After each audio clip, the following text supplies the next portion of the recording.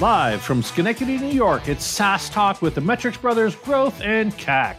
And I'm Growth, better known as Ray Reich, founder and CEO of Benchmark. And I'm CAC, better known as Dave Kellogg, independent consultant, EIR at Balderton Capital, and author of Kellblog. And together, we are the Metrics Brothers. And quite a pair at that. Now, Brother Ray, I did notice, given that I am CAC, I did notice that you were kind of channeling your inner CAC persona on a recent LinkedIn post. What's up with that? Well, first of all, I'm really excited that you're reading my LinkedIn post. But second, come on, Dave. You know that younger brothers like me are always trying to be more like their older brother, my CAC brother. Hold on there, Brother Ray. I know imitation's a form of flattery, but you may be taking this too far. You got to stay in your growth swim lane. Well, I think it might be a good time to pivot out of this conversation because the topic for today sure doesn't highlight growth as something we are in the middle of right now. And specifically, this report highlights a lack of growth because it's one of the key components of the recent Battery Ventures State of the OpenCloud report. You good with that one, Dave? I am good with this one, Ray. And this report kind of slipped in under radar, I think, because there have been a lot of good reports published lately. And this one came out in early November. The blog post about it was on November 9th.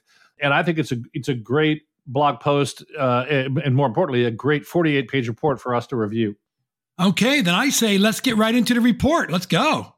SaaS Talk is presented by Gainsight, the first digital customer platform, including customer success management, product experience, customer communities, and customer education. Find out why more than 1,500 companies, including SaaS leaders like Zoom, Atlassian, and Okta, and hundreds of early-stage startups rely on Gainsight to efficiently retain and expand existing clients through an integrated, digital-first post-sales customer journey. Gainsight has affordable packages for younger companies and goes live in 2 to 4 weeks or less. Visit www.gainsight.com. Now back to the show. Cool. So look, the blog post that comes with the report asks a very interesting question at the beginning. It says, and I read from the post, what if the new, more challenging macroeconomic environment coupled with powerful new technologies like AI means that we should rethink the metrics we've gotten used to and encourage companies to reevaluate the right set of benchmarks to survive and thrive? It's a really big question. It's a really interesting question. This report doesn't fully answer it in my mind, but it certainly starts to touch on the answer. I look forward to going through this one with you. Well, I know that other kind of thought leaders in the industry have been talking about the need to develop a new SaaS metrics playbook 2.0. And I think we just need to refine some of the metrics we have. So let's get into it and see what we think after we see this battery report. So you wanted to highlight the first page that jumped out at you?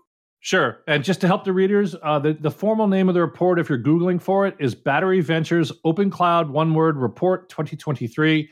And that's the document we'll be discussing today. Again, this has been a bit of a sleeper in my mind because OpenView and others have put out big reports lately. And this one kind of snuck in under the radar. They also put out a pricing report in September, but this is the OpenCloud report. And it starts with the bang here. We're going to refer to PDF page numbers. Actually, you know what? I'm going to refer to their slide number, the bottom left corner, the blue number, not the PDF page number. On slide 5, we see that growth is being reset, and boy, is it cold out there. It shows in the period, basically in the 2021 period, mostly 2021, net new ARR growth, which is an interesting metric, not one we talk about a lot, Ray, runs in the 50% range. And then as we kind of hit the wall in Q2 22, it drops to 37, then to 19, and then by Q4 22, so all of the past year, it's gone negative. The growth rate in net new ARR is shrinking and shrinking fast. By Q3, it's down to 25%. Well, as I was looking at this report, what really jumped out at me was their estimate for Q3 23 and Q4 23. I thought the worst was behind us, Dave, but if you look at this slide 5, 24% decrease in net new ARR in Q3. That, number one, it blew me away that they're predicting that dire of reduction in growth rates. But then they coupled that with their tech spend research report they put out about 3 months ago. And it said that 56% of CIOs out there are going to be even more conservative in their tech spend next year than they were this year. So I'm just wondering what 24 portends for us. Yeah, and I just want to be clear. So look, I do translate this chart to saying, kind of baby, it's cold out, but let's just be very clear on what the metric is. It's not ending ARR. We're not saying that ending ARR is shrinking. That would be catastrophic, I would argue. We're talking about the net new ARR, and we're talking about the growth rate of net new ARR. So it's kind of a second derivative sort of metric, right? And that has come down. So basically, in plain English, in Q3, if this forecast is correct, SaaS companies will add 25% less new ARR to the bucket than the net new ARR to the bucket than they did a year ago. So it's the deceleration in growth of the add. And I just want to clearly define what net new ARR is. That's new ARR plus expansion ARR minus downsell minus churn, right, Dave? Yeah, I do a slightly different taxonomy, but yeah, I just say it's new. I say it's net new ARR to me is new ARR minus churn ARR.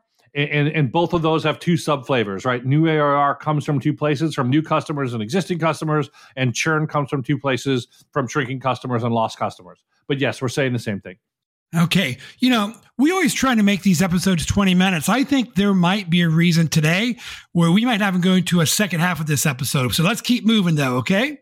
Yep, let's do it. I know you felt the whole time we're going to need 2 episodes, and I think you're right. So let's take our time and do justice to the material. Why don't you because this is a slide you picked out, why don't you take a shot here at slide 6 in the report, page 7 in the report?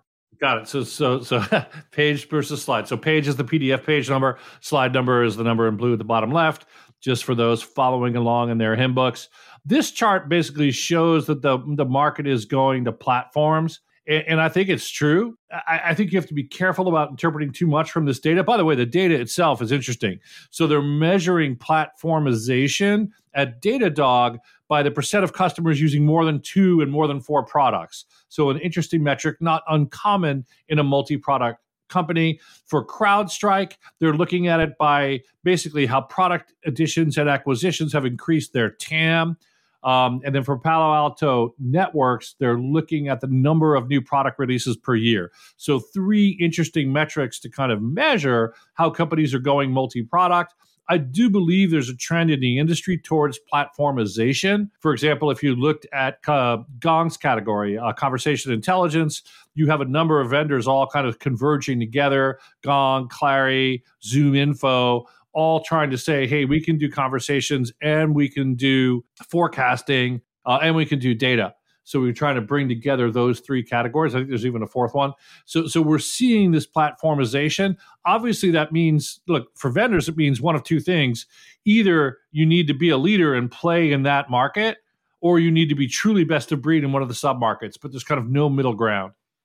The thing that jumps out at me, because I love trying to convert data insights into strategy, but I've been doing some research here on multi-product portfolio companies and how that impacts both retention and expansion.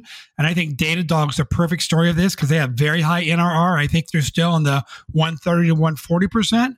But Dave, what really jumped out at me on this slide was the CrowdStrike thing that you highlighted. They showed their initial TAM was about $22 billion. And by all the additional products they've introduced over the last few years, they actually did more than tripling of their TAM. So that inherently is going to provide them amazing expansion and growth opportunities because they got 3 times the market to go after. Absolutely, Ray. And back to your point on Datadog, yeah, I think one of the better ways to drive NRR is being multi-product. Right? Because in the absence of being multi-product, you're basically just increasing price on what you're selling today, either because you're increasing prices on it or you've got a usage-based model and usage is going up. But if you really want to drive over time sustained NRR, it's very helpful to build out a product platform as Datadog is doing. And this is a great way to measure the success of that strategy. Or I should say measure if I want to sound like Ray. Yeah, well, this Midwestern in me, we're never going to be able to beat it out of me, Dave. But hey, what's the next slide you want to cover? So slide 7 has some interesting stuff.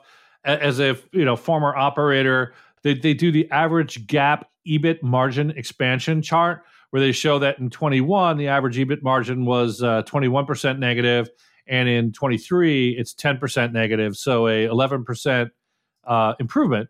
And the thing I find interesting about this is that 9 of those 11 points are coming from sales and marketing and G&A, but actually 6 of those points are coming from sales and those sales and marketing and G&A are contributing to 9 of those points. So i.e. R&D is bearing very little pain, 1%, and COGS relatively little pain, 2%. But the improvements, sales and marketing getting squeezed, G&A is getting squeezed in this desire to drive up EBIT and or free cash flow. Yeah, well, as another former operator, and I was on the revenue side of the house, this scared the hell out of me because I see the 5%, which is by far the largest contributor to increase EBITDA is from sales and marketing, and we're going to hit a couple slides going back that we're going to be reducing sales and marketing as a percentage of revenue by significant amounts. So, headcount reductions are coming, my friend. Yeah, and look, the only good news is growth targets are coming down, or certainly growth is coming down. So it's not like we're holding the growth rates and cutting. Growth has come down. If you look on the left side of this chart from, I don't know, I want to say high 20s. No, well, not high 20s, but 22 maybe at a peak down to 15. So growth has been cut by a third while we are whacking away at the sales and marketing budgets as well. The most interesting part to me is that R&D escaped effectively unscathed.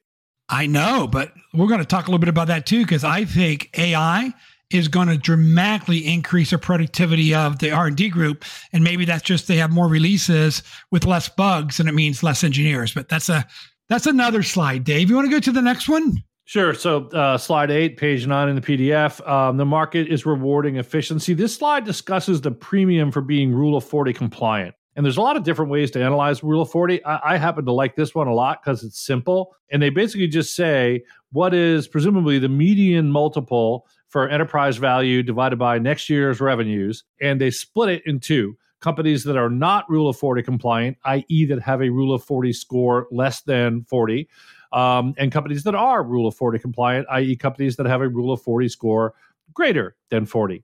And I don't know if they're using the standard formula, which is ARR growth plus free cash flow. We can come back to the Rule of 40 definition. Might be revenue plus free cash flow. But in any case, the point of the slide is that you get a 50 to 60% value. Today, you get a 63% valuation premium, i.e. the average Rule of 40 compliant company is trading at 9x forward revenues, and the average non-compliant Rule of 40 company is trading at 5.5x. So there's quite a premium here. If you want your SaaS company to be worth approaching 10x revenues, you better be Rule of 40 compliant. Otherwise, you're probably worth more like 5.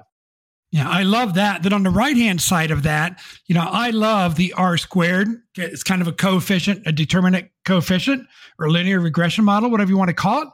But what's interesting there is how the Rule of 40 is correlated to revenue multiples, enterprise value to next 12 months revenue multiples.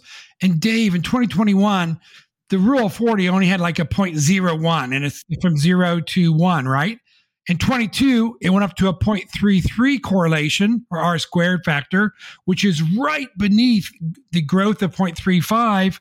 And in this year, right now, it's up to 0.35. So to me, it looks like the number 2 factor in enterprise value to next 12-month revenue multiples. Yeah, I mean, look, it's explaining. The way I think of R squared is how much of the variance does it explain between the dependent and the independent variable in a kind of least squared fit. And the answer here is explaining 35%. So that's a pretty large percentage to be explaining. So yeah, I like R squared too, formerly known as the coefficient of determination. And it's telling you how much of the independent variable is explained by the dependent variable. And 0.35 is a pretty high score, i.e. it matters a lot to valuation in plain English. Not only is he my older brother, he's also my stats professor. Thank you very much. Happy to help. Okay, now this particular slide, you love this. To me, it was an eye chart. So why don't you start with, I guess you would call it slide number 10 here? So slide 10 is a battery chart that they've used before, and it basically shows kind of the size funnel, or really a valuation funnel of software companies. And they break them into 3 buckets. One, global private software unicorns, i.e. private unicorns are on the left. And then in the middle, we saw the bucket is software IPOs. And on the right, it's public software companies. And the idea is that, look, if you're sitting there on the left as a private unicorn, one day you want to be there on the right So what's that funnel look like? And there's almost two funnels on this chart. One is segmenting vertically by size. The other is as you move across, what are these conversion rates, right? And for example, in the $3 billion plus valuation, there's 115 private companies. There's currently 46 software IPOs, not currently, but in the past decade, 46 IPOs happened in that bucket. And today there are 56 public companies in that bucket. If you look, however, at the $1 billion to $3 billion bucket, or the $1 billion plus bucket, I should call it, because it's more of a funnel, there are 1,000 companies in it.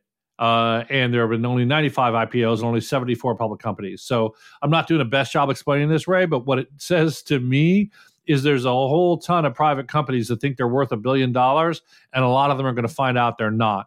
And I can explain why in a minute, but before we do that, let's get your reaction to this chart as well. Well, number one, it's interesting that they called out that 1 billion in ARR is the new 100 million. So scale matters more now than ever before. The other thing that jumped out at me, and by the way, I told you before we started today's episode, this is probably my favorite report I've read this year. But when I looked into the global private software unicorns, the other thing I noticed was some of those are based upon the last round. A simple example is Gong, which was 6 billion plus in their latest round. That's not the current value. So what's going to be really interesting to me, Dave, is to see what the conversion rate is over the next 2 to 3 years from the left-hand side funnel, private company unicorns, to software IPOs. I think that conversion rate is going to go down, my friend. Yeah, so a couple more things in this slide, Ray. So first, I think the 1 billion is the new 100 million is a little bit overstated, as you mentioned. Look, back in the day, for those with long memories, when I worked at Business Objects, we went public in 1995 off, guess how much revenue, Ray? Want to guess what it took in 1995? Between 70 and 100. 30. 30. We went public at 30. 30 growing to 50 or 30 growing to 60. So we had high growth rate. But yeah, you could go public at a very small size back in the day. Then in more recent times, in the 2010s plus, I always felt like the bar was around 200 million. I think the bar has crept up to 300 million plus. I don't think it's $1 billion. I don't think you need $1 billion in ARR to go public. In fact, the most recent IPO, Klaviyo, went out closer to $500 million than $1 billion. But the bar is high. It takes a long time to build a $300 billion company. So that's the first thing. The second thing in this chart, and this could be a long rant, is that I've always hated the notion of unicorn because I don't like talking about private companies by valuation, which is a very venture investor viewpoint. I like talking to them about revenue, like a very operator viewpoint. And the danger in talking about valuation, there's a ton of them, but the single biggest one in my mind is that you're basically taking the price of the most recent preferred shared round, multiplying that price by the sum of all the preferred and all the common shares. And that's just bad math, right? It's kind of saying, well, if the company went public, the preferred would convert to common, which it would, and then that would be valid math. But if this company does not go public and, say it only sells for 500 million, the common, in many cases, will get zero, right? Because the preferred has preferences. That's why it's called preferred. For example, they'll have a liquidation preference. They may have a participating preferred preference where they get their money back, plus then participate in splitting up the leftovers. So there's a lot of various so-called structure that really invalidates this notion that, in my mind, invalidates the very notion of unicorn, which is you should not, and everyone does it, but you should not do it, in my opinion, take the total number of shares that mix preferred and common and then go multiply that by the preferred shared price. And that, in my opinion, is why we have so many kind of faux unicorns, because they're not really unicorns. It's kind of a math trick. Well, to be honest, unicorns don't really exist, Dave, just so you know. Well, that was the whole idea. By the way, when that's a hilarious point, Ray. When the phrase was coined, or the term was coined, the point was they were supposed to be rare. That, oh my God, there's $1 billion private company, $1 billion valuation private company. That never happens. And then, boom, thanks to increasing the IPO bar, basically, and then the ZERP environment, which drove valuations up. Now, all of a sudden, we got 1,000 companies that think they're worth $1 billion. And a lot of these people are going to have to dig out of what I might call valuation hangovers. Dave, I can't think of a better way to end the first half of this topic because we're going to do a second episode. So go and listen to the second episode right after that. But when my metrics brother CAC tells me that's a good point and you laugh, my day has been made. So thank you for doing this first half of the episode, and I'll see you in just a couple of minutes to do the second half. Yeah, I'll see you for part 2. Thanks for joining. SaaS Talk is a production of the Metrics Brothers Growth and CAC and a member of the Benchmark Podcast Network. By accessing this podcast, you acknowledge that the Metrics Brothers make no warranty, guarantee, or representation as to the accuracy or sufficiency of the information presented or the humor content of the jokes provided. Ray? The information, opinions, and recommendations presented are, according to our spouses, probably wrong and provided for general information only. This podcast should not be considered professional or, for that matter, unprofessional advice. We disclaim any and all liability for any direct, indirect, undirect, misdirect, incidental, special, ordinary, consequential, inconsequential, or other damages arising out of any use of or, God help you, reliance upon the information presented here. Ray Growth Reich is based in New York City and available on Twitter/X at Ray Reich. Dave Kellogg is based in Silicon Valley and available at Kellblog. Schenectady, which is French for unspellable, is not our actual production location. You can reach us at saastalkpodcast@gmail.com. Thanks for listening.